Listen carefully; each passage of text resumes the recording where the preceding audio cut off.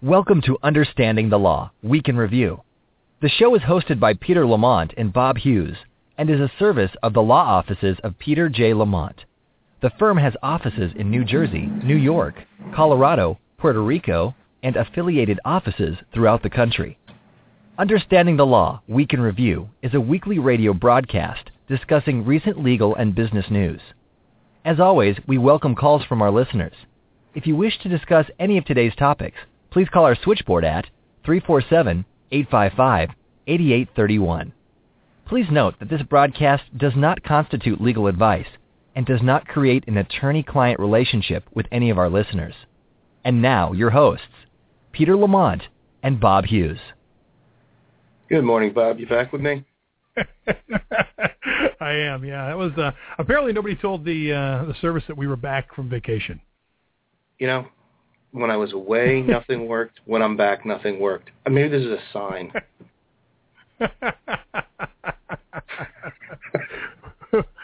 We may need to go. We may need to go terrestrial. Smoke might work better. I don't know. So, all right. Hopefully, that's the end of the technical issues. But welcome back, regardless. Yeah, we're back. All right. So before we get going with this week's Week in Review, I just want to remind everybody that you should, call in and be part of this conversation. The call-in number, if you want to have either something that, you add to the conversation today or your own question that you'd like to pose, 347-855-8831. I also want to take a second to thank our sponsor. Today's show is sponsored by Audible. If you go to audibletrial.com/UTL radio, you will get a 30-day free trial, and it allows you to download one free audiobook.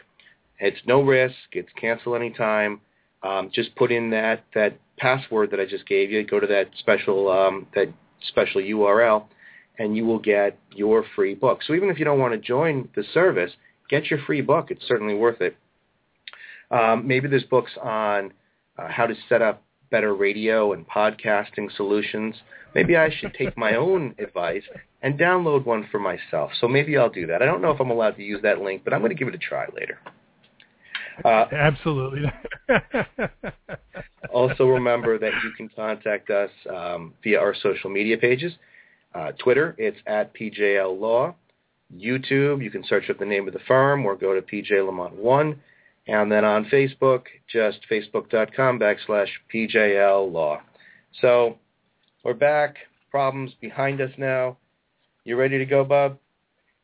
I think we are, yeah. All right, let's give it a try. That's all right, yeah. No, and even no matter where we go, no matter what we do, the law continues, and some developments been made in some different cases this week, and actually we have an update for one that we'll talk about later on. Georgia man, you remember this case, and actually it seems like it's been something that's happened quite a bit, has been charged with murder in his son's hot car death. A Georgia man whose toddler son died after he was left in a hot car for 7 hours has been charged with murder in a case that has drawn widespread attention amid prosecutors' claims that he intentionally left the boy alone. Cobb County grand jury on Thursday indicted Justin Ross Harris on multiple charges, including malice murder, felony murder, and cruelty to children. The malice murder charge indicates that prosecutors intend to prove Harris intentionally left his son Cooper in the hot car to die. The 8-count indictment also includes charges related to sexually explicit exchanges prosecutors say Harris had with an underage girl. Harris has told police that he was supposed to drive his son to daycare the morning of June 18th, but drove to work instead and forgot the child was in the back of the car, and he was driving to a movie after work as well. After the evidence presented by police detectives, Harris was exchanging nude photos and racy messages online with several women as his son was in the hot SUV. He looked at websites promoting a child-free lifestyle, and he showed little emotion when questioned about his son's death. Obviously, the publicity around this is going to make it difficult when the case goes to trial, or if it does. Police have questioned Harris's wife as well, Leanna, and she has hired a criminal defense attorney, but no charges have been filed against her as of yet. The indictment accusing Harris of asking a girl to send him a nude photo and of sending nude photos of himself and sexually explicit messages to her. These charges are attempting to also sexually exploit a child with disseminating harmful material to a minor. Now, prosecutors likely will throw those charges in, they say, because they'll be able to bring them up for evidence at the trial. The judge could rule they're inadmissible without the related charges, according to prosecutors. The defense will likely try to obviously have those charges isolated into a separate trial. This thing has gotten, not only this case is just rolling downhill, Peter, but it's not something that's gone away. People have continuing to do this stupid thing, number one. But with this particular case, is this prosecutor taking the right angle? Are they going to get this guy? How much can they prove on this guy, basically? Well, it all comes down really. If you're going to try to prove a murder charge, you've got to have that intent. People sometimes get confused between criminal and civil cases. And in civil cases, intent is typically not a factor that you need to consider. Negligence doesn't require intent. Negligence is, stupidity, you made a mistake. But criminal complaints and criminal trials, they involve intent.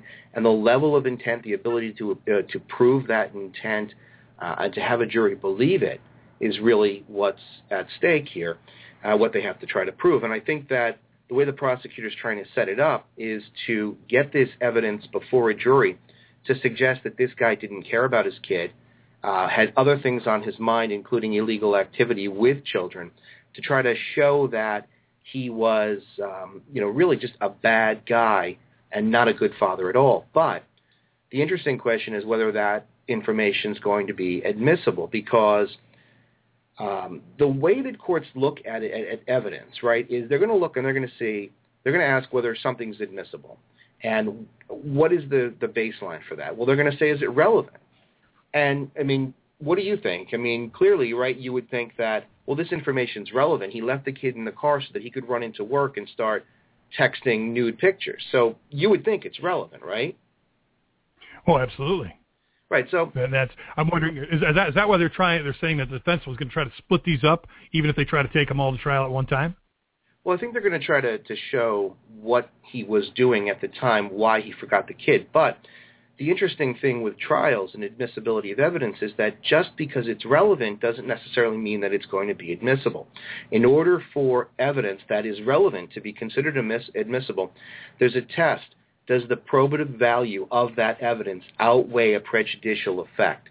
So in other words, if you put that information before a jury, is it going to set them off to the point where they can't fairly decide this issue? And this issue is, did he intend to leave the kid in the car? Did he intend to leave him in the car, or was it accidental? And it's going to be, I think, hard for a prosecutor to get all of this information in, because I don't think some of it's relevant. It's relevant, but I don't think some of it's admissible. So it's going to be hard for them to prove intent. But when you're dealing with kids and you're dealing with a guy who clearly seems to be more than just inattentive. First of all, I don't know how you leave a kid in the car. I at any age. No idea at all. Oh, no, yeah. That's just something you don't forget. You would like to think. I'm sure people make mistakes, but that's one of those things where, gosh, my kid's in the car. Yeah. Where's my kid? I've driven by my house, not forgetting where I live, but I'd never forget that I have a kid in the car. So I don't know. I don't think that that's something that the average person does unless they're under some massive amount of stress during an emergency situation. So that in and of itself obviously is negligence. Now, does it rise to the level of criminal?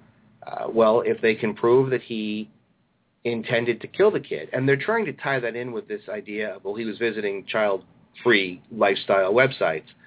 I don't know that that's necessarily going to work, but if it's not first-degree murder, it's certainly going to be something. I think, this guy... Do you think they're trying to push this into where he'll take a plea bargain for something less than premeditated? I think they're probably going to try to go all the way, and obviously when you're dealing with prosecution, there's always that chance of a plea bargain. But I wouldn't be surprised if he's on for manslaughter or some related charge. Whether or not they're going to be able to prove that he intended to kill the kid, I think is going to be tough.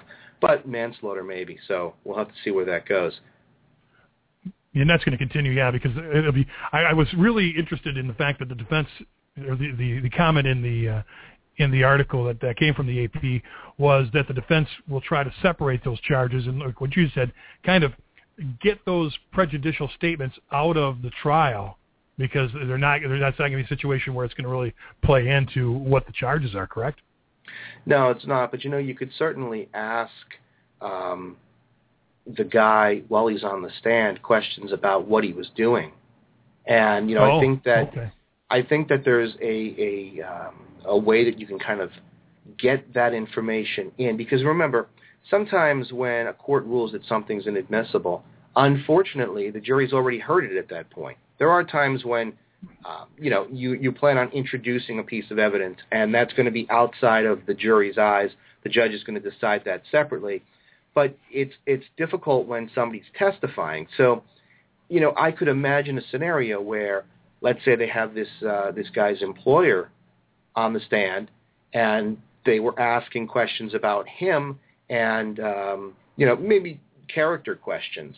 And then they got to the point of, was he at work on the day of the incident? Yes. What was he doing? And then the employer says, well, he was, we know because he was on our Wi-Fi or on our network, and here's what he was doing. And at that point, the defense attorney could make an objection, and the judge could say, we sustain the objection, and that can't be introduced into evidence, but the jury's already heard it. And I think if I was on a jury, which is why I wouldn't be good on a jury ever, if I was on a jury and I heard something about a kid, I just feel like, if it happened to an adult, maybe I have less sympathy, but there's just something, I guess because I'm a father, when you're dealing with kids, it makes me more angry and probably less rational. So I would hear something like this, and right off the bat, I think to myself, I wouldn't do that. How could you do that? But again, I don't know. I don't know that it's going to be considered first-degree murder. I don't know that you're going to be able to prove that he intended to kill the kid. Well, and that's where they have to decide whether or not some jail time is going to be better than no jail time. And obviously, it's going to be difficult to get an untainted jury pool as well. But obviously, with the way you feel about children, we'll keep an eye on that as well. Yeah. All right, good. And speaking of children, this is right up our kids' alley. I know mine are getting to that age. Selling used digital media proves troublesome for two Reed-Digi executives. Now, if you remember Reed-Digi, they are an upstart company, or we're an upstart digital company that stirred excitement with a business model around letting consumers buy and sell previously purchased tracks on iTunes, kind of like cars. Just sell a used car. There's more bad news for the company, however, based on a federal judge's decision on Tuesday. In April, U.S. District Judge Richard Sullivan handed the company a great legal defeat, first of all, by rejecting the company's arguments on summary judgment. Reed-Digi pointed to the first sale doctrine, which limits a copyright owner from exerting authority on secondhand items. But the judge pointed out to the physical impossibility of transmitting the same material object over the Internet. We're not talking about a CD. We're not talking about an LP or a tape. This is a digital copy. The embodiment of a digital music file on a new hard disk is reproduction, according to the judge. Well, on Tuesday, Judge Sullivan addressed whether Reed-Digi CEO John Ossenmacher and CTO Larry Rudolph could be held liable on the plaintiff's infringement claims. The issue comes down to how much direction and supervision these two guys exerted on Reed-Digi, and the judge points to the complaint's allegation that they personally conceived of the infringing business model and technology at issue in the case, where the ultimate decision makes the concerning development and implementation of the infringing activity. Wow. And directed and approved. Basically, they were in charge. The judge assumes the truth of the allegations and proposes a motion to dismiss and writes in his new opinion it's sufficient to advance the claims against the two men. So they're moving to the damage portion of the show instead of the discovery. Reed-Digi hasn't filed any appeals yet. Now this is where that personal liability, we've talked about it in small businesses, and this probably started as a small business and grew. How much of that personal liability bleeds into corporate responsibility? I would have to believe, because these guys were the brainchild. And so how deep are these guys in it, Peter, when it comes to responsibility for what happened inside their company? Well, I think that it's going to come down to whether or not they intended to infringe or to, they were aware of what they were doing being illegal. And I think that it's going to be hard for, in this day and age, way past the days where, there was some gray area about downloading digital material from the Internet. I think now everybody knows that to unlawfully download an MP3 or a video of any sort, that you face problems. I mean, we went through back in the a few years ago, all that litigation over people that were downloading videos, and we actually represented a couple of them who, I mean, the music industry, the recording industry, they were serious. They were making examples out of people left and right. And, absolutely they were. You hear it and you think to yourself, well, I've never seen it. It's kind of like a threat. But I was shocked because I guess it was like 2010. We had two people who were uploading video, and it's really interesting because they were uploading video unknowingly, because on some of those BitTorrent sites, when you downloaded the BitTorrent client, unless you clicked a setting, it automatically uploaded portions of the materials that you were downloading. And so they were looking for like $100,000 for each of these two clients that we had. So it was serious stuff. You make a good point, though, because if they know that they were infringing, if they knew that they were doing something that was illegal, could they have personal liability? And the answer is yes. It's going to hinge on whether or not this is really, a clear-cut thing where somebody would say, yeah, I know what we're doing is illegal, but let's do it anyway. This also raises a really interesting point. When you go on iTunes or you download music, you download a movie, right? Do you own that? I'm going to ask you that. I don't know. I don't know the answer to that. I would say I do if I've paid for it. I own the use of it, but I do not own the distribution rights. Yeah, that's pretty much what it is. When you'd go to the store and you'd buy a VHS tape or a DVD or a Blu-ray, you had physical possession of it. You owned it. So you could do with it whatever you wanted, with the exception of violating copyright. So you couldn't copy it and then distribute it. You couldn't copy it and sell it. You could, under a much older Betamax decision. Remember Beta tapes? Remember those? You said Betamax. I couldn't help but laugh. Right? I remember having one of those video cameras. My parents had one of those. You had to wear the thing over you. It was gigantic. Yeah. Oh, yeah. And you had the big. You wore a deck with you. Yeah. Yeah. Well, years ago, when the VHS tapes and Beta, Max wars were going on, because if you remember, VHS was competing against Beta. There was a lawsuit concerning the duplication of those type tapes, and it involved a manufacturer who had created a tape deck that could record tapes, from deck to deck. And a lawsuit was filed, and they essentially argued that you've created a device which is used for infringing use, and therefore the device is illegal. You violated copyright law. And the courts ruled that, no, the device itself, although it has the capability of being used for some sort of infringing use, the machine itself was not a violation. Because you could back up your home movies. There are things that you could do with it that did not constitute infringing use. So, back then you owned the tape. If you wanted to make a copy of a tape and keep it on your shelf as a backup, right? So you bought Top Gun on VHS. Great idea. And it degrades in quality over the years, just like cassette tapes did. So if you wanted to make a backup and keep it on your shelf, you were permitted to do that. You owned it. Now, you go to iTunes, and I know that for myself, my kids, I don't think I bought a DVD in years now, because it's just so much easier to buy it off of iTunes. It connects to everybody's devices, and there's no storage, which is nice because, I've got too much stuff anyway. I've got tons of videotapes that I just can't throw out, DVDs. But you don't actually own it. You own a license. And your license... The license, what you own, right? Yeah. So you have a license to view it. You have a license to download it. But you don't actually own it. And that even leads to another question, which is, well, what do you do when you die? If you've amassed 500 videos and 2,000 albums, what do you do with those? Can you pass them on? Can you will them? Because if you own them, I could give you my entire cassette collection when I drop dead. I even have an 8-track, by the way. I have an 8-track player that still works.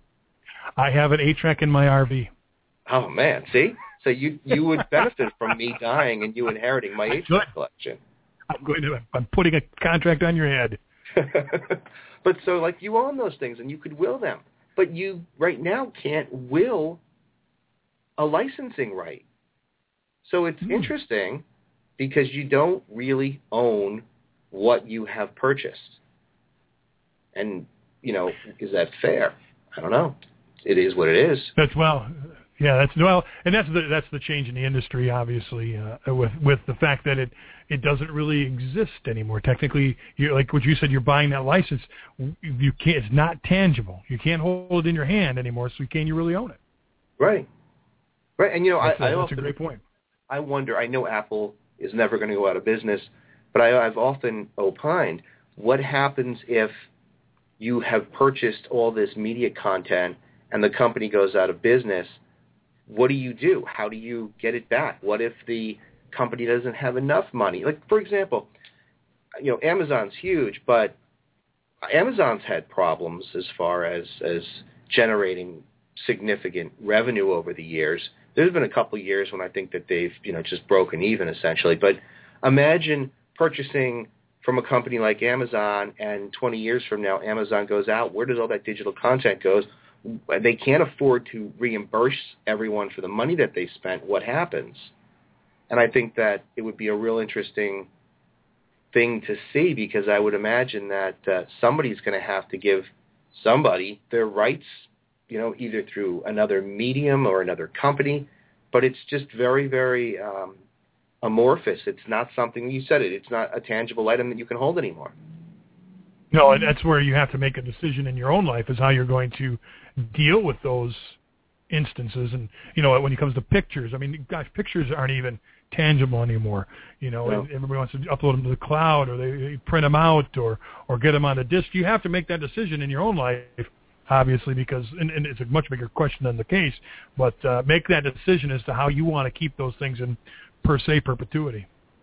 Yeah, you know, I think what we haven't seen yet is the courts ruling on issues like inheritance of digital files just because of the generations.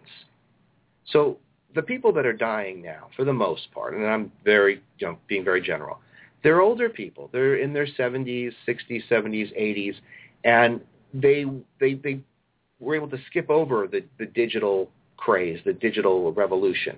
So for those people that own music or videos, they probably don't own a lot of digital content. And so I don't think we've had the opportunity to have the courts really seriously start addressing these issues. But as everyone ages and digital content's been around now for a while, I think you're going to see people that are in their 50s, 60s now that understand digital content, that own it. And when they die, I think we're going to start seeing some court rulings and decisions, and I think that it's going to be something that, you know, I'm sure insurance companies are going to jump on board and you know, part of your estate planning. Well, yeah, that's a good point, yeah. Who gets my computers and who has my passwords?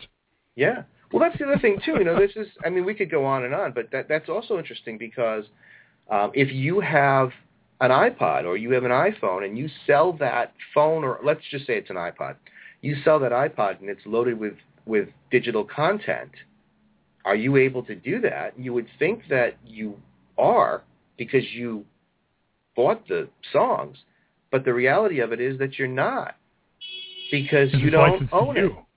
Yeah. Right. So it's licensed to you. You sell your device. Have you infringed on copyright? Technically, yeah. It's crazy, but it's true. Yeah, no, it's a big morass of information that is like you say, is yet to even come to light as it gets more and more complicated.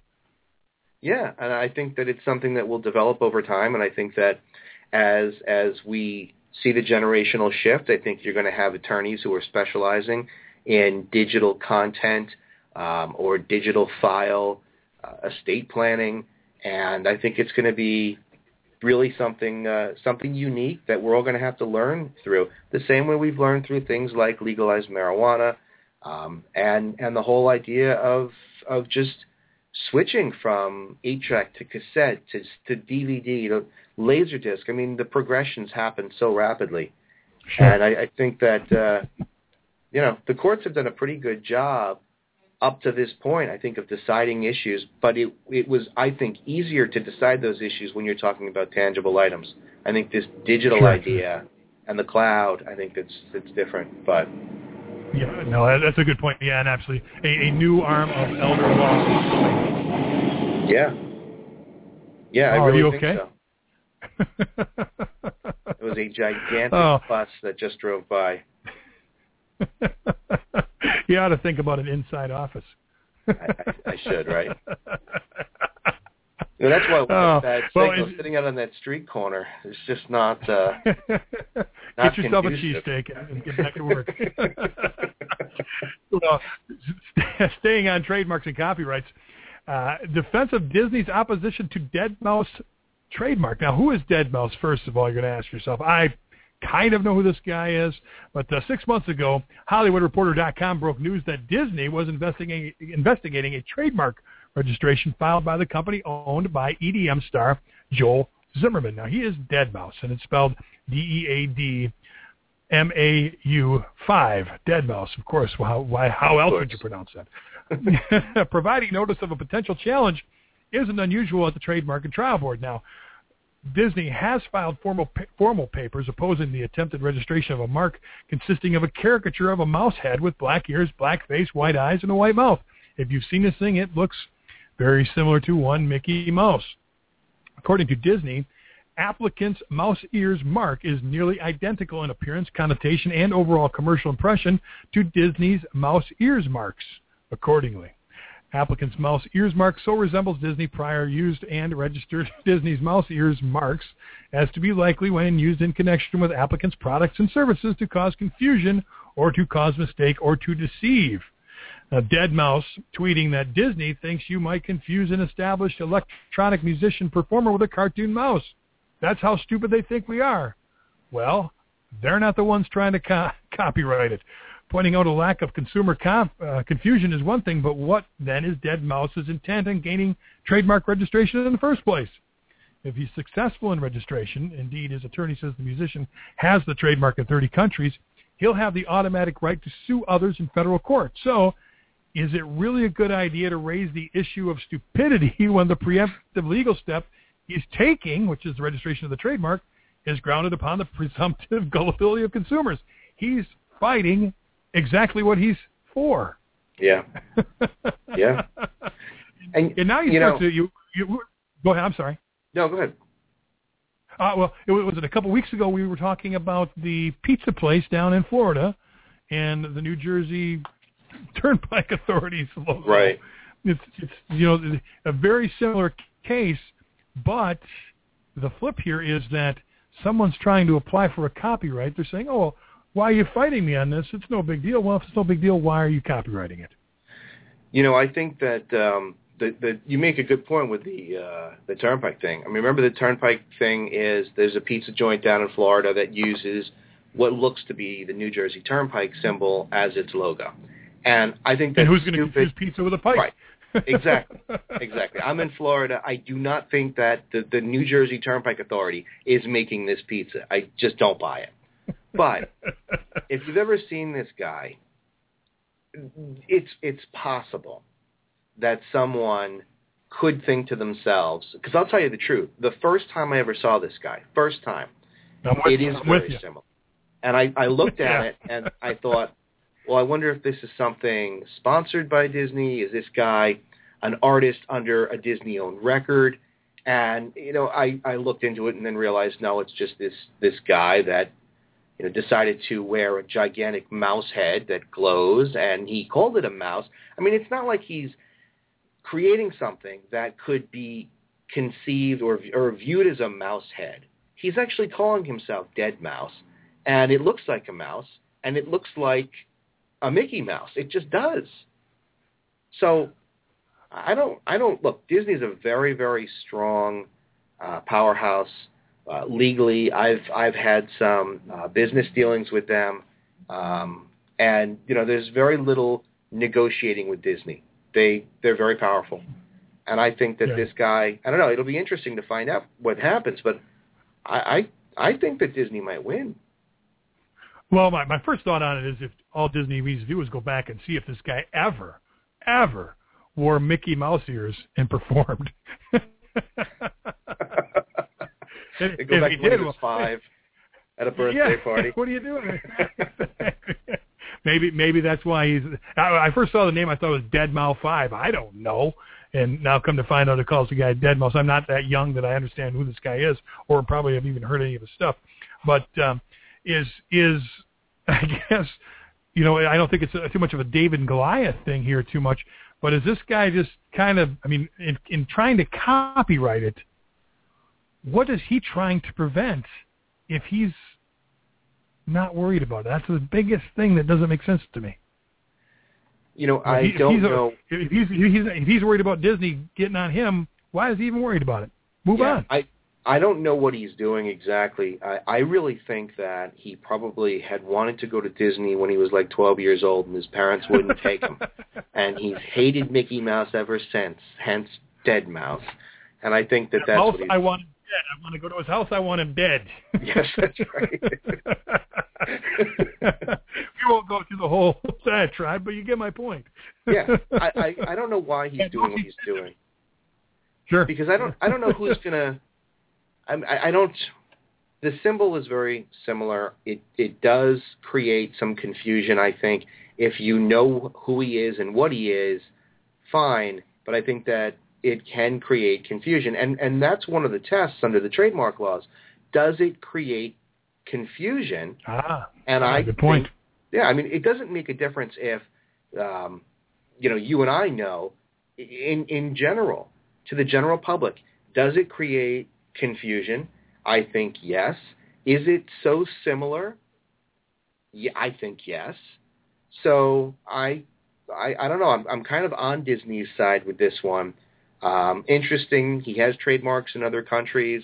Those trademarks would theoretically be allowed to stay unless Disney won and Disney said that it's so similar. Then you've got to look at where these other trademarks are registered. Can Disney go back and try to invalidate some of these other trademarks? And generally, no is the answer. But it would certainly be an interesting fight. It's interesting, too, though, that Disney feels that this guy is that much of a threat, although they really do pursue just about everybody. Oh, sure. Yeah, no, that's there's trucking companies do the same thing. As soon as you apply for authority in a state, they'll challenge you. Yeah. Just to see if you really want to be a trucking company and drag everything into court just to do it. So, like you say, Disney's just Disney, and it's just one of those things that's just going to play out. And I think you and I will be unaffected by it. Yeah, I think it won't affect my music listing. I'll be okay. Here's a question, though. I just kind of thought about this. When you had mentioned earlier that it causes confusion, but what you didn't discuss was intent. Now, you look at the two cases we just discussed, the Mickey Mouse thing. Do you have to prove intent in the confusion? Yes or no? And with the New Jersey Turnpike and the Pike Pizza, was there intent there? No, intent's not an element. Is it so similar that it can create the likelihood of confusion among the average person? Has nothing to do with intent. Generally speaking, intent is only used as a measuring stick in criminal cases or in civil fraud cases. In civil fraud cases, you have to be able to show that you intended to deceive. So, Digi... right. Was it Redigi? Yeah, okay, right. okay. So in that case, have you committed fraud? Well, the elements of fraud are, some sort of misrepresentation or misstatement that is intended to deceive, and in fact, it did deceive, etc. But yeah, that element of intent is typically reserved for criminal and then fraud, and then there's a handful of other smaller causes of action. But in the civil setting, especially in trademark, copyright, intellectual property, intent's not necessary, and it's just not an element. It's not an element in breaches of contract or negligence or even things like medical malpractice. Intent's not a necessary element. Okay. So there you go. Yeah, if you're a businessman and you're thinking that what you might be doing is wrong, or you're planning something, you might want to reconsider.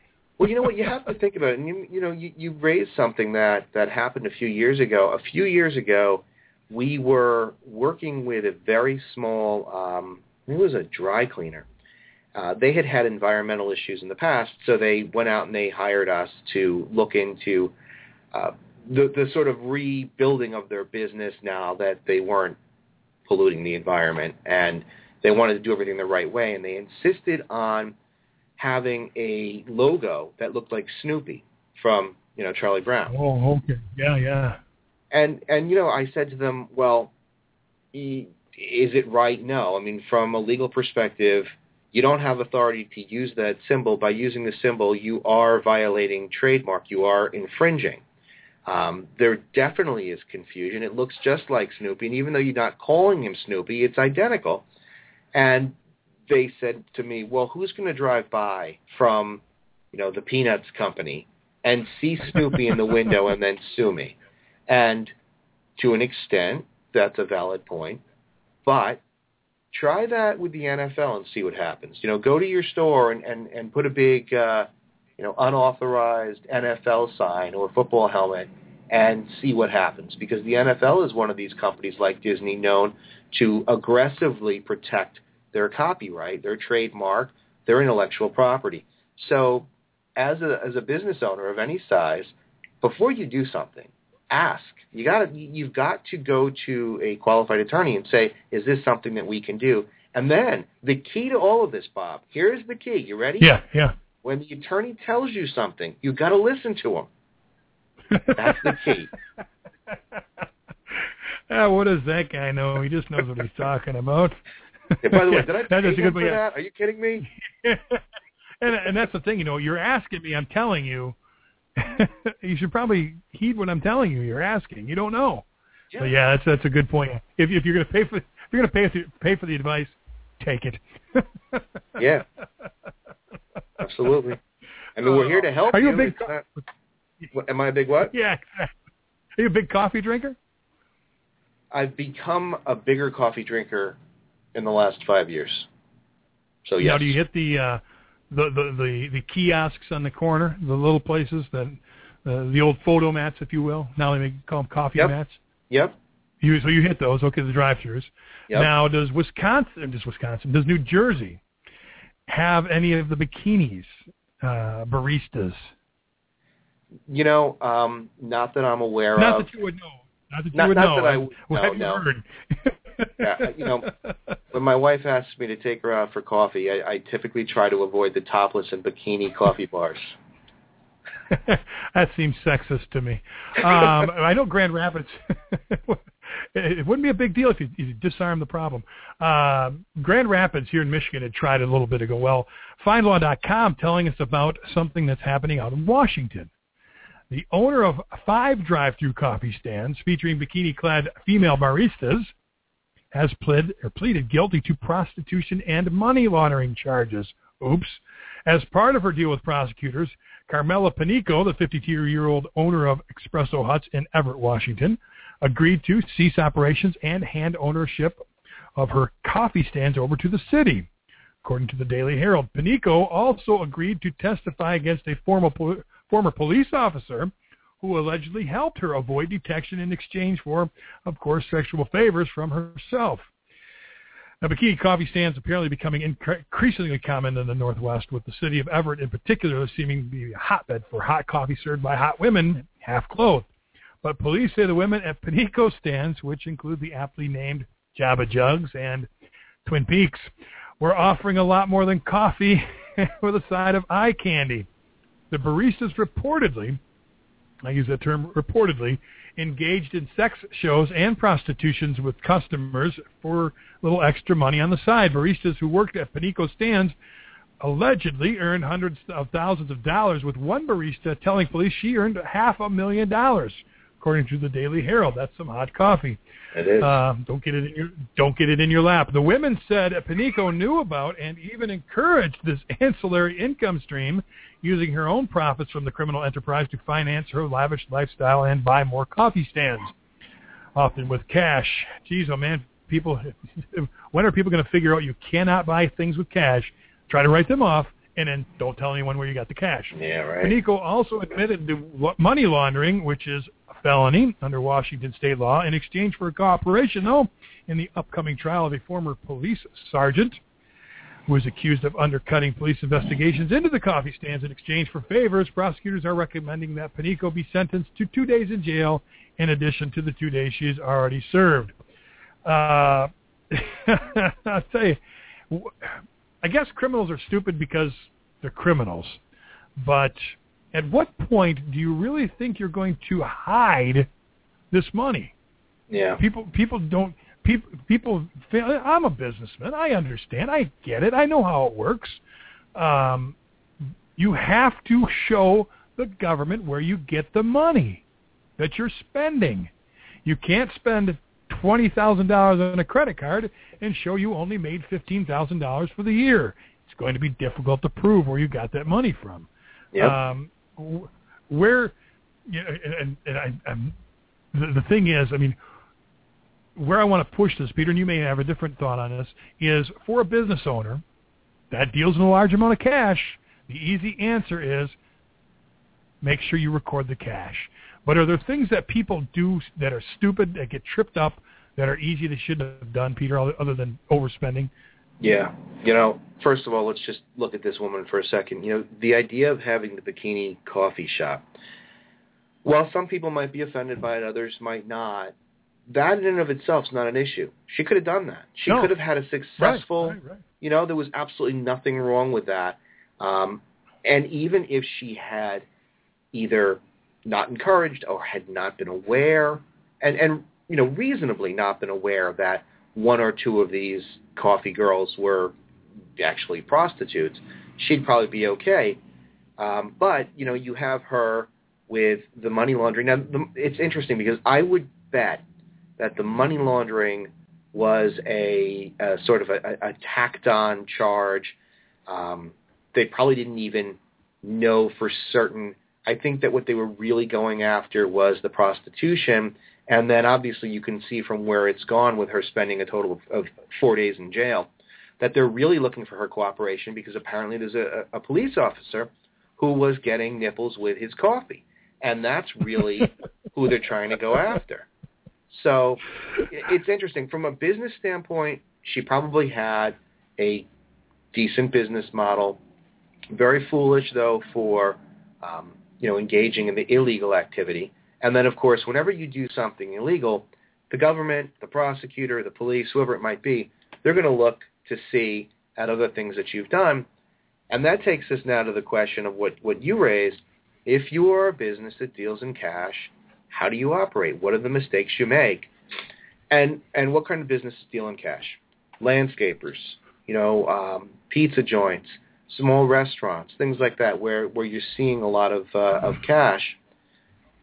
You have to be careful. I'm not an accountant. I know that there are some accountants that tell their clients, well, you only have to report X amount. That whole thing scares me. Because, that's why I don't give tax advice ever, because it's really, when you're dealing with landscapers or freelancers or anybody like that, it's hard to tell. There's this landscaper guy that I have done some work with, and he's constantly asking for tax advice that I refuse to give him because his whole point is I don't make a lot of money. The money that I'm making that's cash, why do I have to report that? Well, do we really need to go through that? Because I've got people that come in here, right, and they'll argue things like, did you know that the IRS isn't legally authorized to charge taxes. Did you know that this is all a conspiracy theory? Oh, sure, yeah. And who knows? But what are you going to do? You're going to fight with them? I'm not going to fight with them.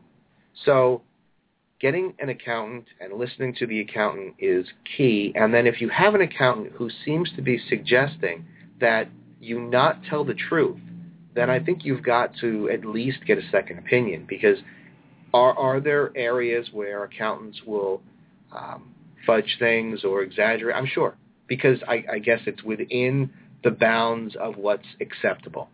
But messing around with taxes is a big problem. And that whole idea of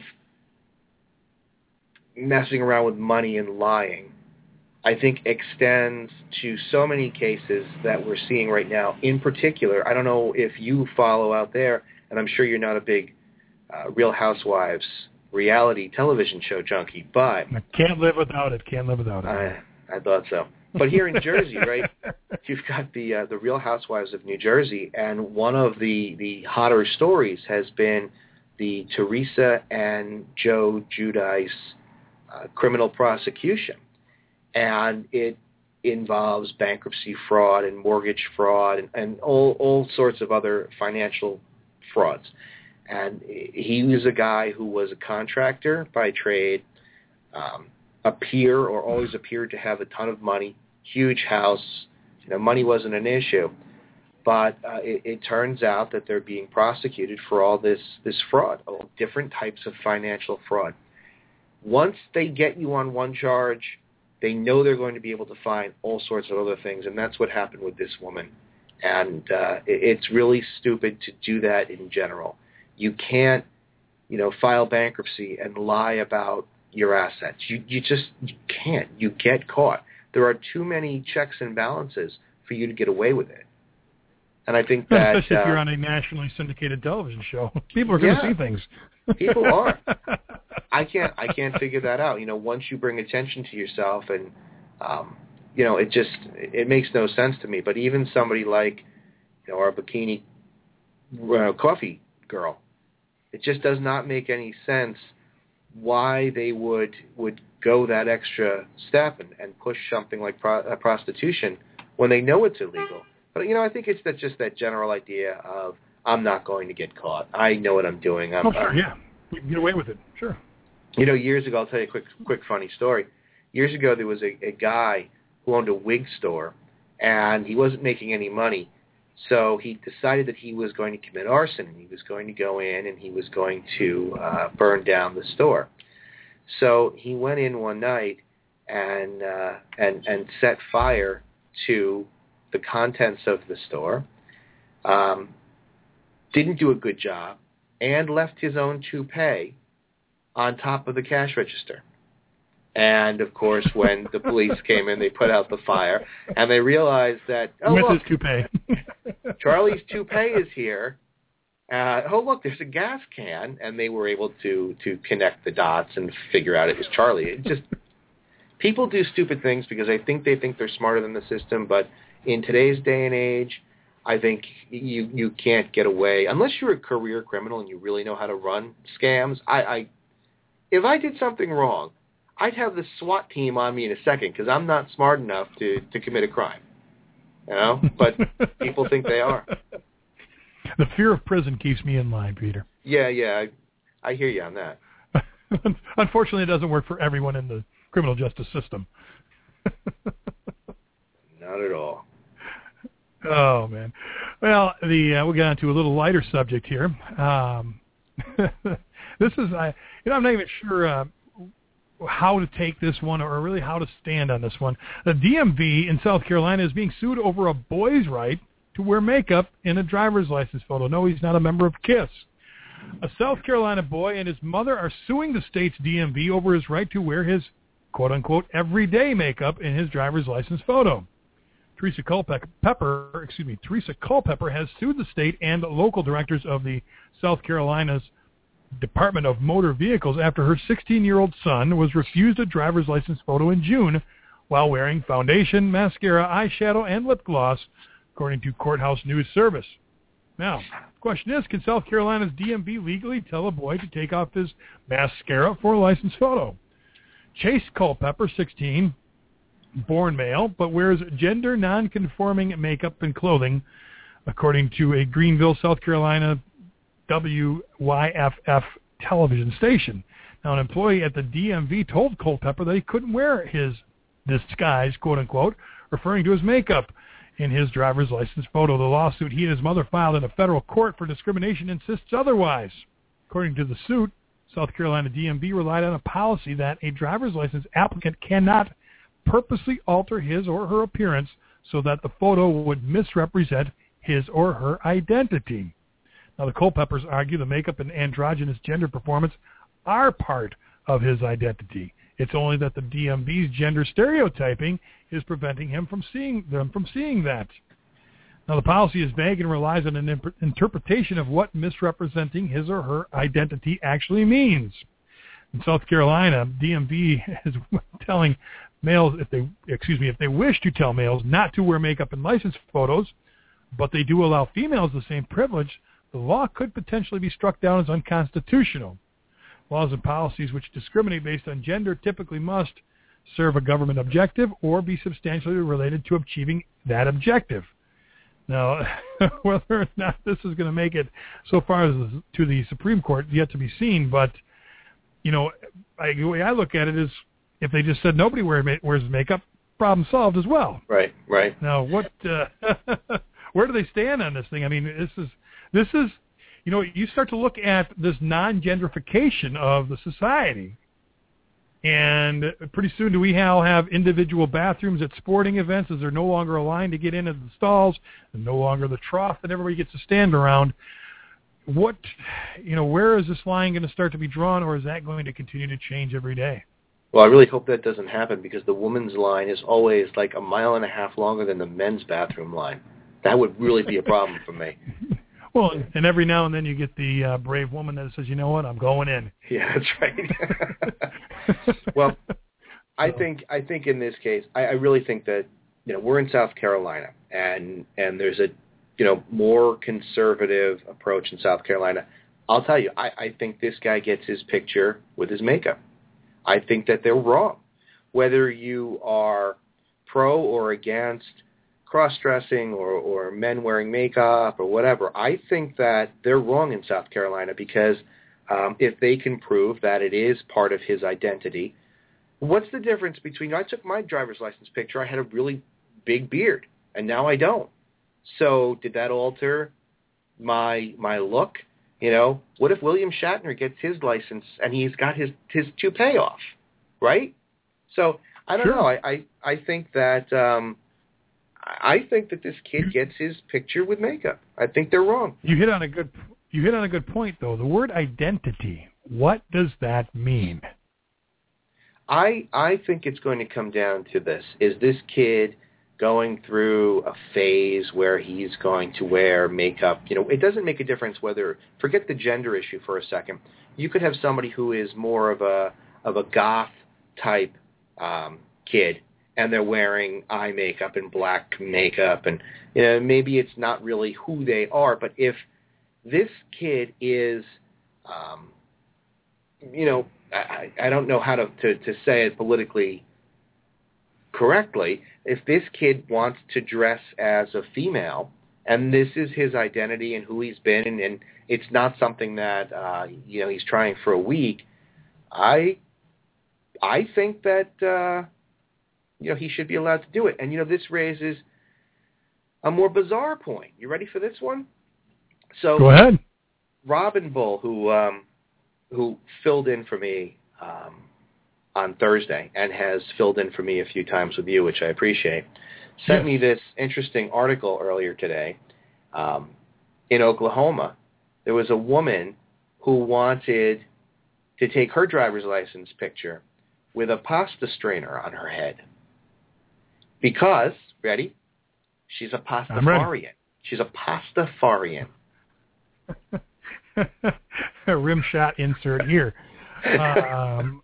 Well, do you know they let her do it because the rule is that she wasn't obscuring her face. and she believed it to be a religious symbol, a part of the Pastafarian, kind of like the Flying Spaghetti Monster, the Church of the Flying Spaghetti Monster. So I guess maybe it's a like a spin-off sect from the Flying Spaghetti Monster Church. Now there's Pastafarians, but the point is that they allowed her to do it because it didn't, distort her face. You could still see it, and I think that if you're allowed to wear a pasta strainer on your head, I think that you should be allowed to wear makeup if you're a guy, and that's what you want to do. And again, putting aside feelings of whether or not you think men should wear makeup, that's not relevant. What's relevant is if this is his identity, if this is who he is, if he's going to wear makeup, now and for a period of time, I think he should be allowed to do it. If I want to wear a beard and then I shave it off, then, does that change me? Well, no. I mean, it's still me. Does it matter? And again, here's my next question on this, where it asks about gender on your license. They obviously would still put male, I'm assuming, and that's a big assumption. But does that negate the picture in the first place? At that point, it makes the picture moot. And that's an interesting question, and that's something that I think it's going to be confused as society develops, because in today's world, which is something that we didn't really deal with in the 60s and 70s, you have a lot of people who are androgynous. And it's, clearly not the norm. I think that there are people that are having sex changes and operations, and when they have that sex change, they are now clicking off, the other opposite sex on these applications. What do you do with, I'd like to say a smaller population of people that don't know who they are? I think that it's going to have to come back to, what is your sex at birth? What's on your birth certificate? If you're not going, if you're not going to go and have a formal medical procedure where your sex is officially changed, then you've got to go look at your birth certificate. And the whole idea of the driver's license and the Homeland Security issues is so that the government can keep tabs on you, and I say that facetiously, but so that somebody can readily identify you. And the idea of disguising your face is something that obviously is illegal because they want to be able to see you. But I don't know. I mean, I think that some of these things are unfair. Clearly, the posture strainer on her head, that's just silly in my opinion. But you walk a very fine line when you start arguing religious freedom. Here, this kid's got no religious freedom argument. It's, this is what I want to do, and they're calling it a disguise, and he's saying it's who I am. But he's got no religious argument. It's just, I'm a guy, yes, but I like to wear makeup. Yeah, I think you're probably right. It's not going to be a big deal. You know what, though? If I think also, too, and maybe I'm just I don't like to fight all the time, even though I'm a lawyer.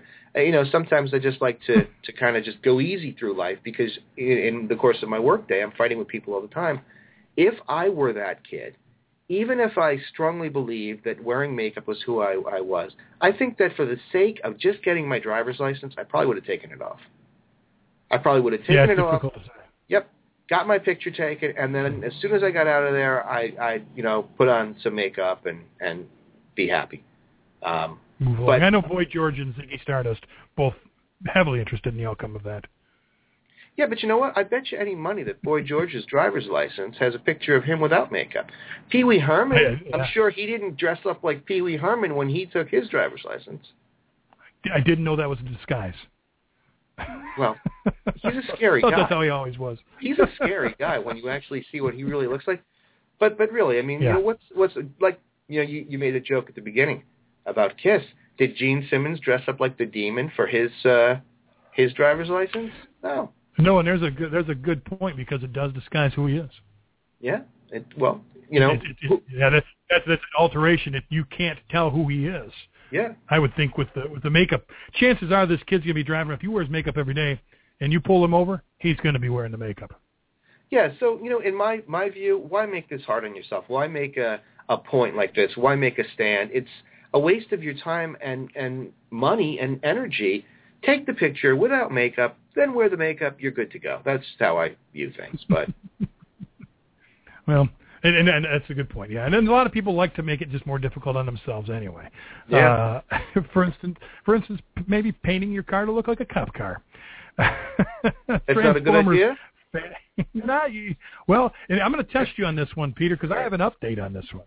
Okay. Transformers paint job leading to an arrest for impersonating a cop. A Maserati Gran Turismo, painted to look like one of the robots from the Transformer movie series, guaranteed to get attention. Unfortunately, not the kind you want. For one Massachusetts resident, the attention got him cited for impersonating a police officer, according to the Patriot Ledger. According to the man's attorney, the owner of the car is a fellow in his late 20s who was a fan of the Transformers movies. Now, one of the robots in the movies, named Barricade, transforms into a police car. The man had his car treated with a temporary plastic spray known as dipping to resemble the Transformer, with white doors on the all-black car and police-style decals. The man was pulled over while driving his car earlier this month and was issued a summons to appear on the charge of impersonating a police officer. Under Massachusetts law, $400 fine, maybe even up to a year in jail. Now, the lawyer telling the Patriot Ledger that his client's paint job was in no way, shape, or form a crime. Unlike many of those cited for impersonating an officer, the man wasn't attempting to pull anyone over or act like a police officer. The man did not have any type of police-style lights on his car either. Now, he plans on removing the decals, but he isn't planning to do so until after he drives to court for his hearing, which was on the 4th of September. Your test is, Peter, do they throw this case out? Or do they get this guy for impersonating a cop, driving around in what looks like a cop car? All right, so I'm going to display my vast knowledge of Transformers. You ready? Yeah, mine is silent, so go right ahead. All right. The Barricade character looks just like a cop car because he is. Because the way Transformers in the movie works is that the Transformers are robots who scan other vehicles, other human vehicles, and then become them. They take that shape. So when Barricade scans the police car, he looks identical to the police car. Now, here's the question that I would need to know. Were there sirens on top of the car? No sirens, right? There were no lights. Okay, so no lights. So it's just a black and white car. No police symbols, I assume? It has a logo on the side, which it does not say it's a Massachusetts police officer. It says I think it said Deception. It had like an emblem and said Deception. Oh, Decepticon is what it said. See, here we go. Because now you got me going with Transformers. So I'm going to say that they let him go. I'm going to say you would be correct. My whole reputation was hinging on that question. I'm sweating bullets here. No, they threw the court case out, saying that just because he drove around this car that looked like a car but didn't have an emblem, didn't make any motions or maneuvers to resemble pulling people over, and nor was the individual dressed as a police officer. He's just driving around in the car.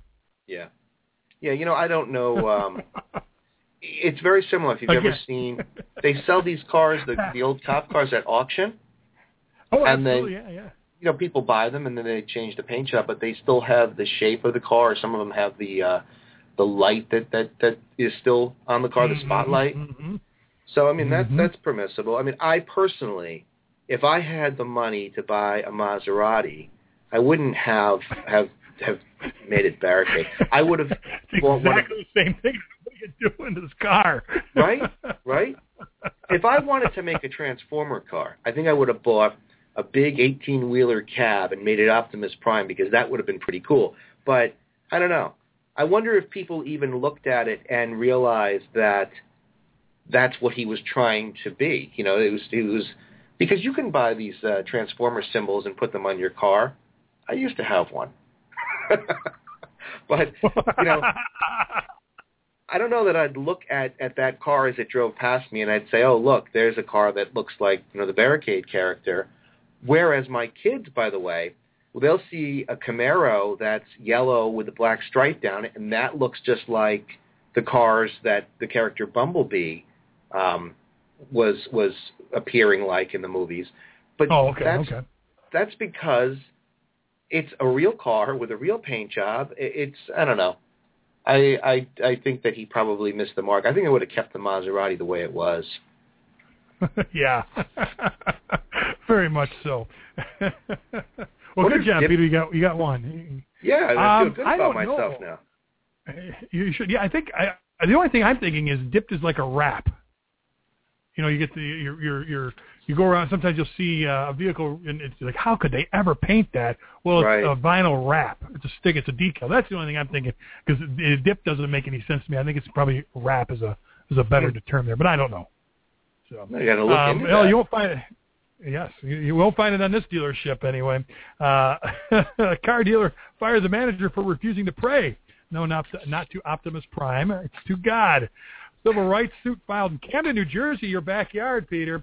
Federal court alleges a former manager of a used car dealership named CarSense was fired after objecting to the owner's demands that he participate in Bible study, prayer meetings, and other outwardly religious activities in the workplace. The complaint alleges plaintiff Joseph Huey, I'm going to guess her Howie, Haughey, was fired from his post as general manager of the CarSense dealership in Mount Holly, New Jersey, despite having received glowing reviews and having improved profit levels at the dealership. Huey's dismissal came after he told his boss he could not participate in their religious activities, according to the complaint. He was told he was being fired, though, for raising his voice at employees. But according to the lawsuit, that was just a pretext for religious discrimination. The suit claims under New Jersey's Conscientious Employee Protection Act and the New Jersey law against discrimination, and he is seeking past and future unpaid wages and damages for pain and suffering. Now, the suit is alleging that CarSense company president Eugene Nikonovich and Francis McGowan, the owner and CEO, basically told him that his performance and management of the employees was outstanding, but that he was not acting in the leadership capacity expected of him because he was needed to be more outwardly religious, which I think was the worst thing you could tell this guy. He told Nikonovich that he could not lead a prayer session in an upcoming meeting, and he was not comfortable with expressing religious sentiments public. Well, it wasn't that long after that, on January 15th, when Nikonovich fired Hoey, citing 2 instances where he yelled at employees as the reason for firing him. So, I mean, if you're going to fire somebody, don't come out and say, man, I think you're doing a great job for the company, but we need you to do this in a religious sense. I know it's outlawed by the Constitution and everything, but we want you to do it and then fire you at all. You've set the table. Yeah. We talked about this a while back when we were talking about background checks and screening of employees and things like that. Mm-hmm. Mm-hmm. When a company goes and they decide that they're not going to hire someone, and it's based upon the fact that maybe I'll give you an example, right? So you're dealing with a vending machine company where you have your employees go out, stock vending machines, and you're taking all the money that's in the vending machines. So you're hands-on. You've got cash in your hand, or you're a bank teller, or anybody that's using money in the course of their job.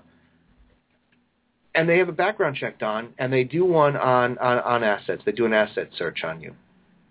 And they realize that you've declared bankruptcy, you've got all this debt, and it's unlawful to discriminate against somebody on the basis of their finances. But does that stop a company from looking at it and saying, we don't want this person because they're going to be handling a lot of cash, and they have a very, very significant problem with money, and we're essentially tempting them. We're not going to hire them, but we're not going to tell them why.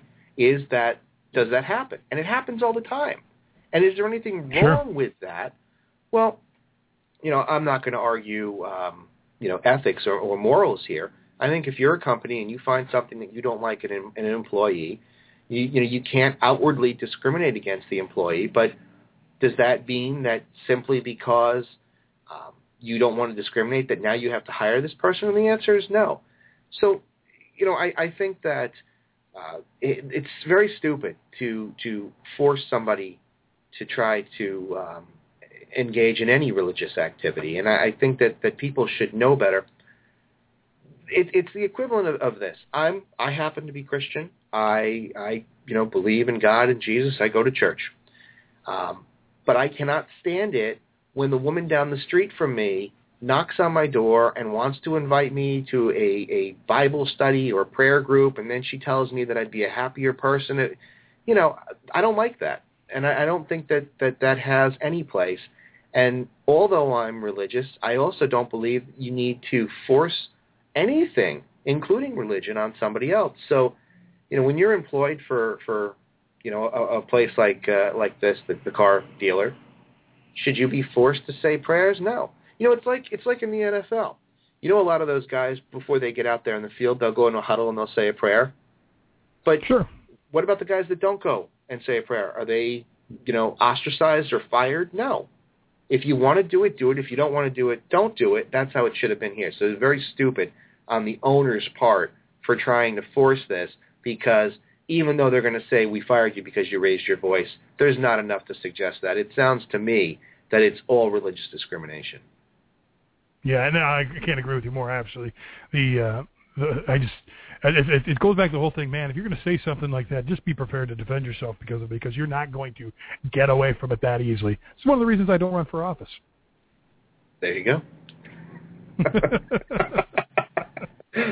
People ask me all the time, it's like, you don't have enough grave diggers for the bones in this fellow's skeleton closet. I'll tell you what.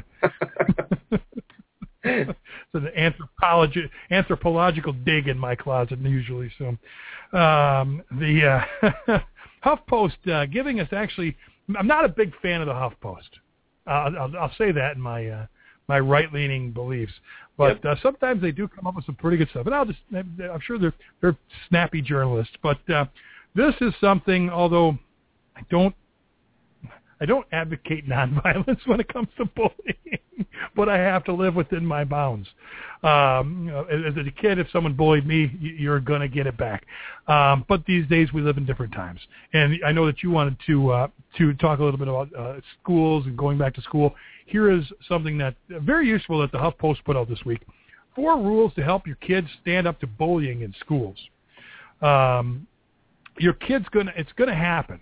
It's going to happen in some way, shape, or form, whether it's a little bit or a large amount of bullying, whether it's face-to-face or whether it's social media. It's going to happen, and it's in different methods, different modes, and you have to educate your children about it. And I'm glad that we're on this, because I'm going to share this with my children today. There's 4 rules they talk about, and they call it Stand Up to Bullying. STAN is the operative acronym. Rule number 1, S, show strength. Showing strength does not mean flexing muscles or challenging a bully to an arm wrestling contest. Rather, teach your kids how to show their inner strength by speaking with confidence and have an even voice and standing an appropriate distance from the bully, not nose to nose, but not backing down either. Encourage your child to look a bully directly in the eye. And that's one thing that people lose sight of sometimes, is eye contact makes a big difference. It's one of the best ways that young people can demonstrate strength to a bully. Rule number 2, tell a trustworthy adult. Keyword there, trustworthy. The main strategy of a child who bullies is to make a victim feel alone and powerless. And the best way a child can counter that strategy is to tell a helpful adult that this is happening and ask for the adult's support. When the aggressive young person realizes that he will not be able to keep a victim isolated, the victim is strong enough to reach out and connect with others, he begins to lose that power. Now, obviously, sometimes adults fail to acknowledge the seriousness of bullying, and that's where we as adults have to pay attention and listen, and don't make kids feel like they're going to be a tattletale if they tell an adult. Guess what? That's exactly what the bully wants them to think. Be the tattletale. Tell the adult, tell the teacher, tell the principal. Make sure that you can get an adult on your side. Rule number 3, assert yourself. A, in the challenge of the heat of an encounter with a physically, verbally, or emotionally aggressive peer can be very challenging for a child to respond effectively.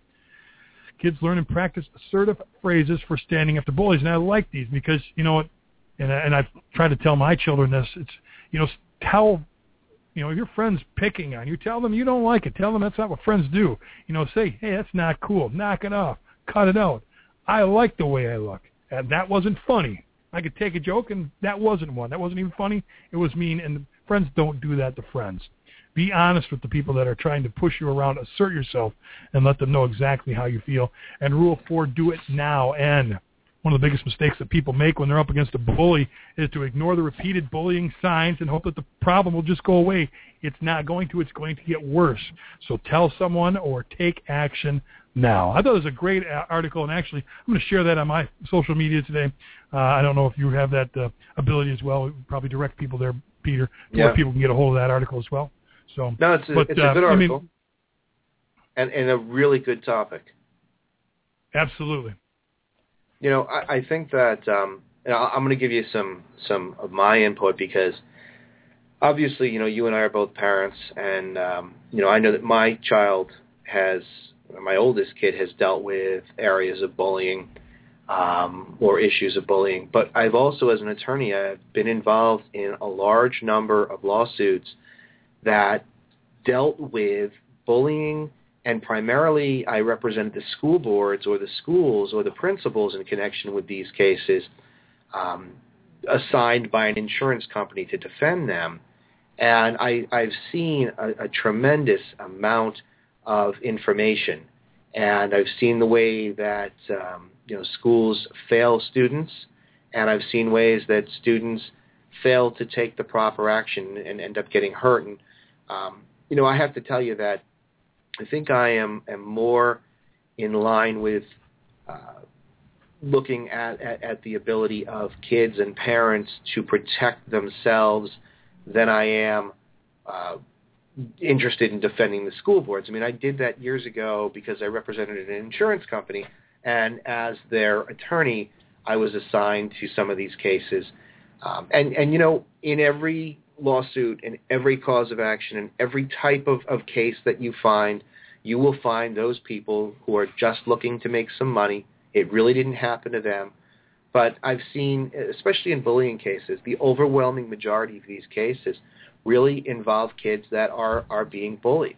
And I think that parents need to be aware of it, because back when you and I were young, bully was, you know, the big kid on the playground that stole your lunch.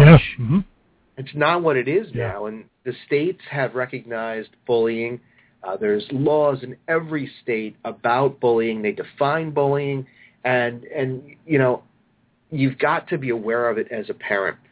I'll tell you a story that happened with my son last year. And my son goes to a private school. He goes to a Catholic school. And early last year, there was a student who was kind of making fun of my son. My son's very smart and very loving and forgiving. And when, you know, people are being mean to him, he doesn't really even realize it sometimes. He's the type of kid that thinks, oh, they must be having a bad day, right? Unlike me, where if somebody looks at me cross, I'm thinking to myself, you hate me, and there's got to be a reason why. And, you know, meanwhile, it has nothing to do with me. But so my son had this problem with this kid who was making fun of what he chose to wear on Halloween at the school and some of the things that he was interested in. And, you know, my kid's name's Brendan, and Brendan never told us immediately that there was a problem, because he thought, well, you know, maybe he's just not being mean. He's just trying to be silly, and it's not coming out right. And then about midway through the year in January, my mother had passed away. And, you know, it was really upsetting, because to have a parent pass away, I was close with my mother. Shortly after my mother died, he came to me and he said to me, listen, you know that kid that I've mentioned before? Now, he'd never mentioned that he had a problem before, but just in passing, I said yes. He said, well, you know, he told me that he's going to come and kill the rest of my family, you know, knowing obviously that Brendan was out because my mother had died. So at that point, I was ready to start a lynch mob. And I was furious, because I just lost my mother, and now we've got this kid tormenting my son. And it turns out that other kids were experiencing the same thing, and it wasn't until that incident that anyone brought it to the attention of the school. So why am I telling you this? Well, something bad could have happened between October, when this started, and January, when I decided to get involved. And I think that too many kids and too many parents. Too many kids are afraid to bring it to the attention of their parents, and too many parents are afraid to make waves. You'll have those parents that say, oh, maybe my kid just got it wrong, or I don't want to go in and cause trouble, but it's something you should investigate. A few years ago, I handled a case where a kid was very, very artistic, very artsy, and it's a pretty well-known case in New Jersey. He was picked on by this athletic kid, the complete opposite end of the spectrum of what he was. Yeah, and that's not surprising. No, I mean, you've got the artsy kid and you've got the athletic kid. And this is 7th grade we're talking about.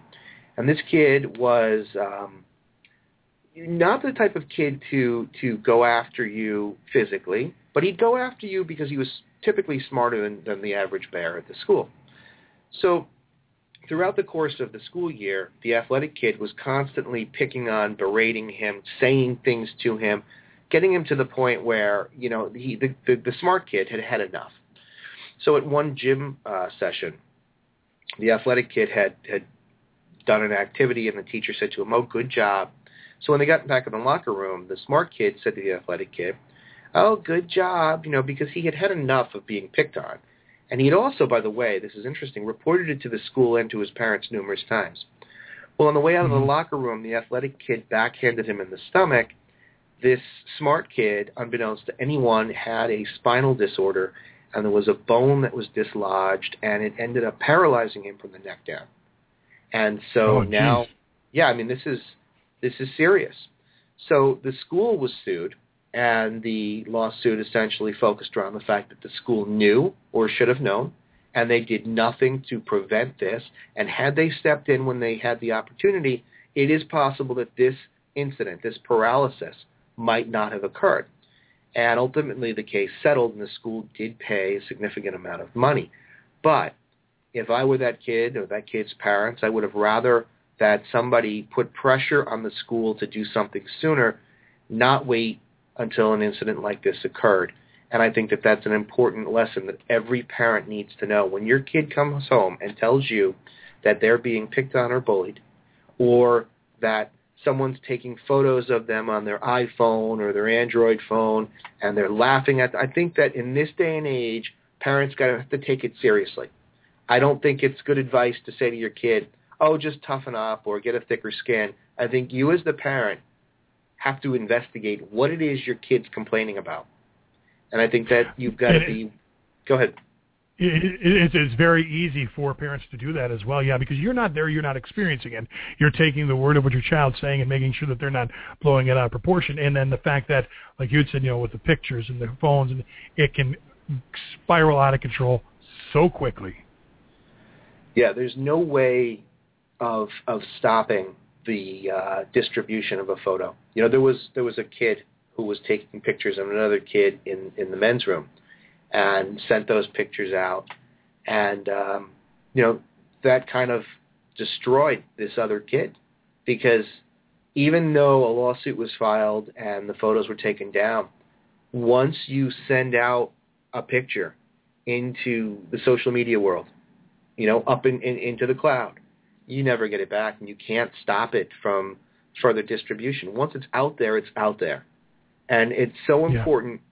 I think that in addition to parents listening to their kids when they tell you that there's a problem at school or that they're being bullied, I think that proactively, parents really need to take responsibility and look at the social media that your kids are engaged in. And here's my take on this, right? I've got a 12-and-a-half-year-old, an almost, 8-and-a-half-year-old, and then a 3-year-old. My 12-and-a-half-year-old does not have Facebook, does not have Twitter, does not have a YouTube account. I don't see any value in it. I don't see any benefit to it. If my kid wants friends, let him go out and make real friends, not Facebook friends. But so many kids in his class, so many kids that are 11 and 12 and 13, they have these social media pages. If you go to the terms and conditions on the page itself, Facebook doesn't allow 12-year-olds to have pages. But, how difficult is it to modify your age? It's not. Exactly. Yeah, it's self-reporting. Yeah. Right, and parents have to be aware of this. Things like Snapchat and all these different and new developing social media outlets.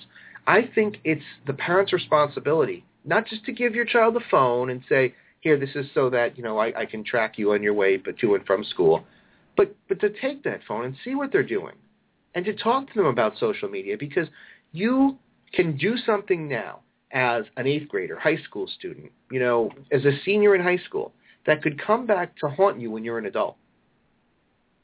And I think that parents need to, yeah, they really need to, I think, understand it. It's not good enough for a parent to say, well, I'm just not tech savvy and, I didn't know.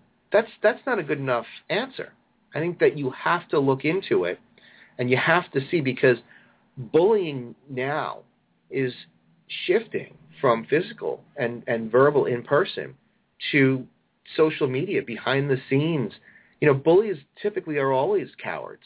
And now with social media the way it is, it's so easy to hide behind the computer screen of your cell phone and send out damaging pictures and texts and information about others. I'm going to just, I know you love my stories. I'm going to share one more with you. Absolutely. There was a case I was involved in where a girl just did not like this other girl. We're going to call it Girl A, Girl B. So Girl A didn't like Girl B primarily because Girl B stole Girl A's boyfriend. And I think they were juniors in high school. So ultimately the boyfriend breaks up with Girl B. So now neither Girl A nor Girl B has the boy. But Girl A can't get over this. She's so upset.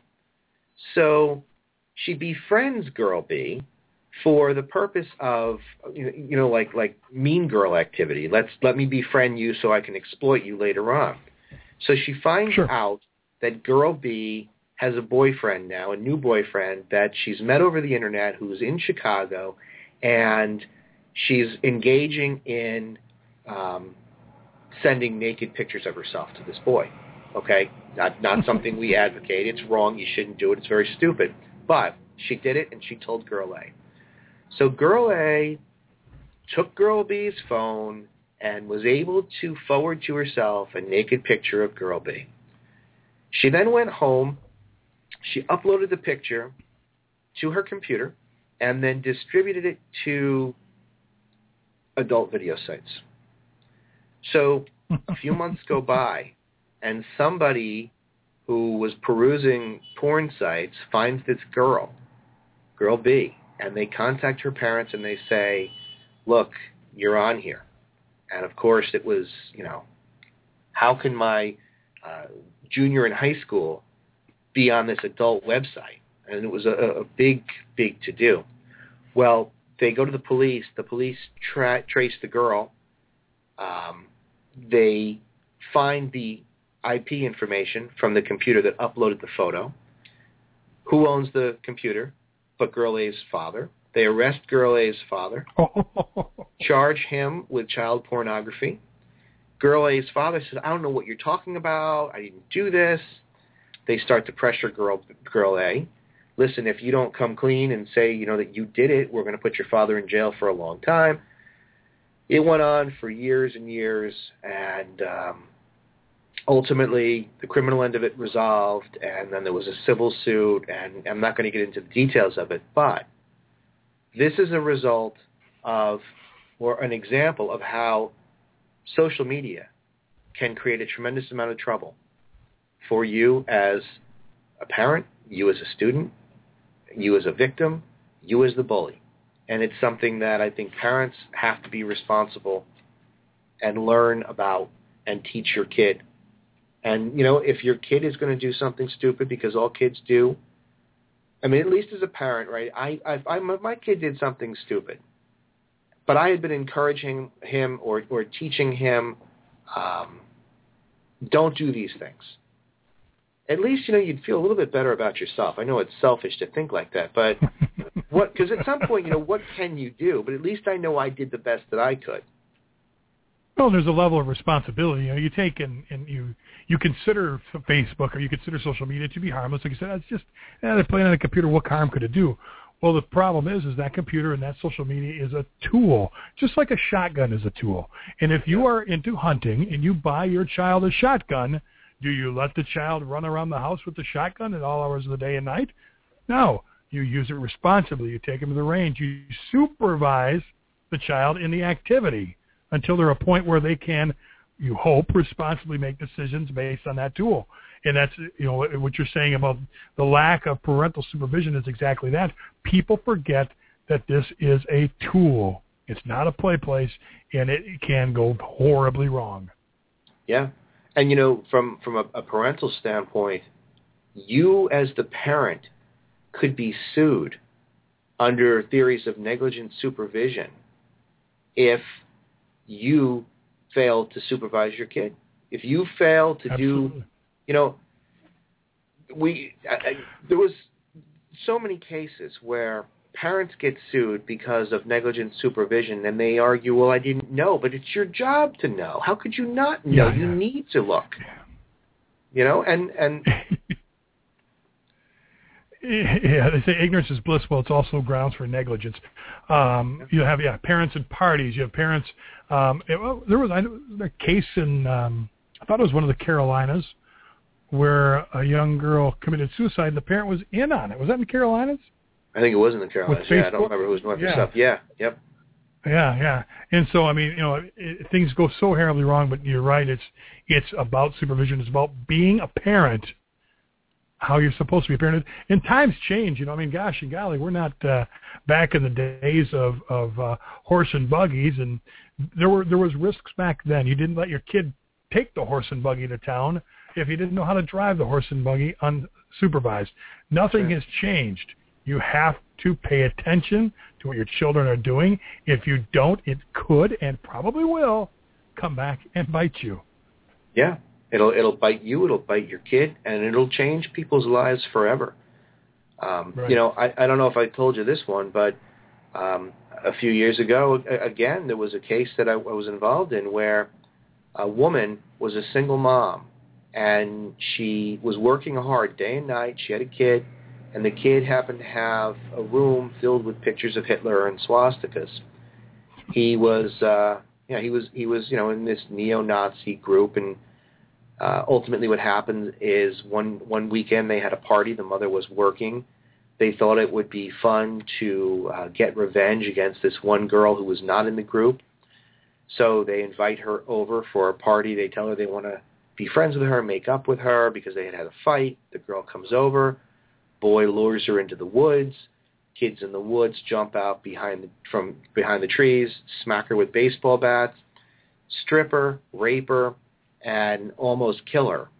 And, after the criminal prosecution and people went to jail, there was a civil case, and this boy's mother was actually sued. The woman who owned the house was sued for negligent supervision. Sure. And the issue was, were you negligent? Did you owe a duty? Did you breach that duty? Were there damages? Was it the proximate cause?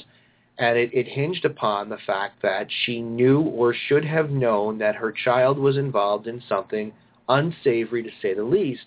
She tried to argue that just because there were pictures of Hitler in his room and swastikas, that she didn't know that he was involved in anything violent. But by the nature of the swastika and Hitler, I think that it almost just implies violence. And my child has pictures of marijuana leaves everywhere, and he probably doesn't smoke pot. Yeah, exactly. So I think that ultimately that case settled out, but she paid. It was her homeowner's insurance, but she paid money because she was negligent. You are negligent. Like your marijuana example is perfect. You go in and you see Reefer Times on their newsstand and the pictures of marijuana. What do you think they're doing? Of course they're doing it. But you know what? It's just, we could do a whole show about parents and their duties and responsibilities tied in with liability. But there's just so much we can say about it. We might even want to consider it because it's not just marijuana. It's not just social media. What about steroids? You know, yeah. Steroids are now federally, a federal offense. In the 80s, they weren't. Now they are. And what are the warning signs that parents have to look for with respect to steroids or some of these other things that can hurt your kid, hurt others? You have a kid going to the gym buying steroids. Well, it's a federal offense now. What do you think is going to happen to him? And the laws of common sense generally apply. The old adage, if it's too good to be true, chances are it's not. I.e., if your kid has increased his bench press by 100 pounds in 3 weeks, chances are he's doing something that probably isn't right. And you know what, though? The key is, you as the parent, you've got to know that. You've got to know that he's increased his bench press. You have to know that he's using Twitter. You've got to know that he's reading marijuana magazines. You have to care. Yeah. Plain and simple. Yep. And, I know parents work. I know that there's a lot of kids that come home from school by themselves, but that doesn't negate a parent's responsibility to look into what their kid is doing. And I think that those kind of parents, the parents that aren't home all the time, those parents have, I think, a heightened responsibility to look and to protect their kid. So, that's just my 2 cents. I know we've gotten off the topic of bullying, but I'm a very strong believer that you can't just blame the schools. Although the schools do have responsibility, you've got to be a good parent, and you've got to look at what's going on in today's world and try to do your best to protect your kids. Well, that's the thing. You don't stop being a parent because you ship your kid off on the bus in the morning.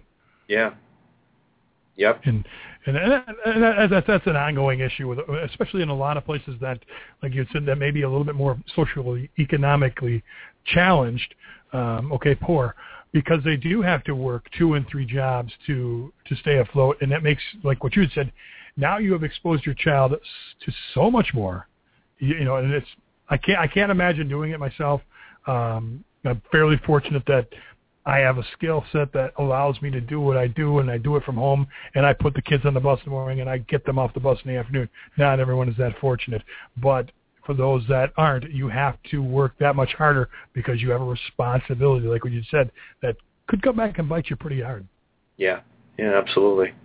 But, we can talk about, maybe next Monday we'll make some time to talk about specific issues that parents should focus on with respect to keeping their kids safe. And maybe we can even do sort of a little primer to kind of educate parents about social media and its impact. And, I know that there are plenty of people out there that just don't understand it. And so maybe we can do something. If we can't dig up some resources where if they don't know what to do, where can they go to find it? Yeah, absolutely. I think it's important. So we'll look to try to put something together like that. I think it's something that is beneficial. Absolutely. All right. I guess that's going to be it for today.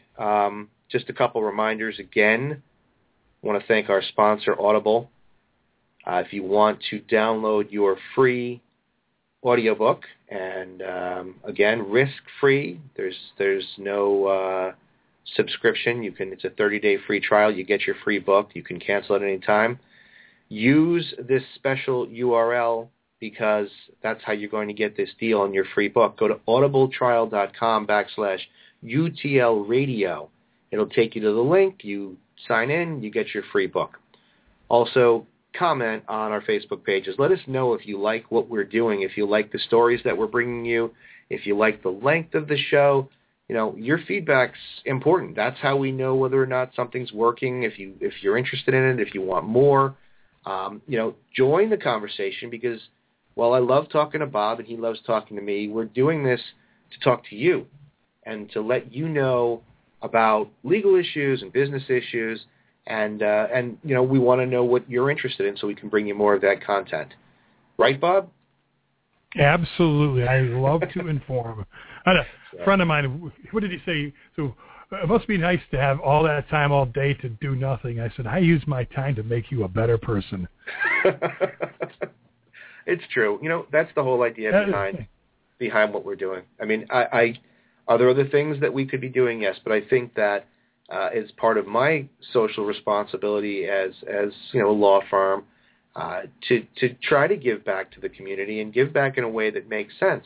It's very easy for a business to sit and donate money to the American Heart Association, but what are you really doing with that donation? You're just giving money for the sake of giving money. We're trying to reach out to the communities, not just in a particular state, but across the country, because especially on this program, the information that we're sharing, it's of national value. And we're doing this in an effort to try to give people some insight into the law. Most lawyers, they don't want to tell you what's going on. They want to keep it all tight-lipped and make them, appear to be magicians. And let's not expose the secrets. But I think that understanding the law, your rights, understanding business is really critical to the success of you as business people and as parents and people in today's world. So that's why we do it. We do it for you, but we want to hear from you so we know whether or not it's a good service for you and if the content's right. So contact us on Twitter, YouTube, Facebook. You can do so through Blog Talk Radio. Post us, email us. I'll give you my email address. My direct email address is plamont@utlradio.com. Send me an email. Let me know what you thought about today's show. And also, finally, I want to remind you that this Thursday is our show. It's also September 11th. I think we have a guest scheduled, but I'm going to see what we can do. I'm going to talk to our scheduling department and our production team to see if we can push off what we have scheduled and instead see if we can bring some people on to talk about September 11th, having nothing to do with business or law. But at the time, I was down on Wall Street working in New York, and it's something that changes your life. It's a national incident that I don't think that I'll ever be rid of or forget. So I think I'd like to do a tribute, and we'll hopefully be talking to some people who can share their stories about 9/11. I know we see it every year, and every year people forget more and more, I think, about what happened that day. So, well, if you forget, you're doomed to repeat it. Yeah, I think that when it first happened, I remember being down there the year after, and there was, millions of people who came out for the 1-year anniversary, and then I was there the next year and the next year. And slowly over time, it seems that fewer and fewer people actually remember it as clearly as they did when it first happened. And, now you've got the museum down there that you can go check out, and you can still go down to the sites, and they still read the names. But it's really, for me, that's just one of the most unbelievable events of my lifetime. And having a connection to being there, I think sort of strengthens that memory for me. So I think that it's important that we recognize it and we talk about it, and I don't think people should ever forget it. So, and again, you have got these people that believe that it's a conspiracy theory. You've got people that believe that it's exactly as they said it was, but the fact remains, regardless of what your view is on it, people died. Innocent people died. People that should not have died did. And I think it's something that we always have to remember. So I think, well put. Yeah, I think if we can get some people on Thursday, and we'll talk about our memories of September 11th, and hopefully we'll get some people that want to share, because I think it's something that we all have to hear about. I really enjoy every year, and I use the word enjoy, probably not the right one, but appreciate the documentaries that are on. Last night I was watching one about September 10th, the night before the terrorist attacks, and what some people were doing, and it was sort of an interesting take on the events, because I remember September 10th, and it has an impact on what happened to me the next day, and so I think it was interesting. I like watching the documentaries. I like remembering, even though it's a tragic, sad event. I want to remember it. I don't want to forget that, and I talk to my kids about it every year. So hopefully we'll get some people on, and we can have a good show on Thursday. So obviously Thursday is not going to be about the law, not going to be about business. I think that it's only fitting that we do some sort of tribute show. But following Monday, Bob and I will be back with more of the week in review. And then, now with things returning to normal, with school back in session and business back to the way it was, I have no more traveling to do. We should be back on track and get the show moving the way that it was. The technology will allow. I'm not even going to talk about that. The gremlins everywhere. But what did I learn from today? Don't sit on the street corner and try to produce a show, right? We're going to go inside. That's exactly correct. Have the cheesesteak after lunch. Yeah, that's right. I'm going to try to do that. All right, Bob. So that's it for today. We'll see everybody on Thursday, and then join me and Bob next Monday, and we'll do more of what we do. And until then, remember that there's power in understanding the law.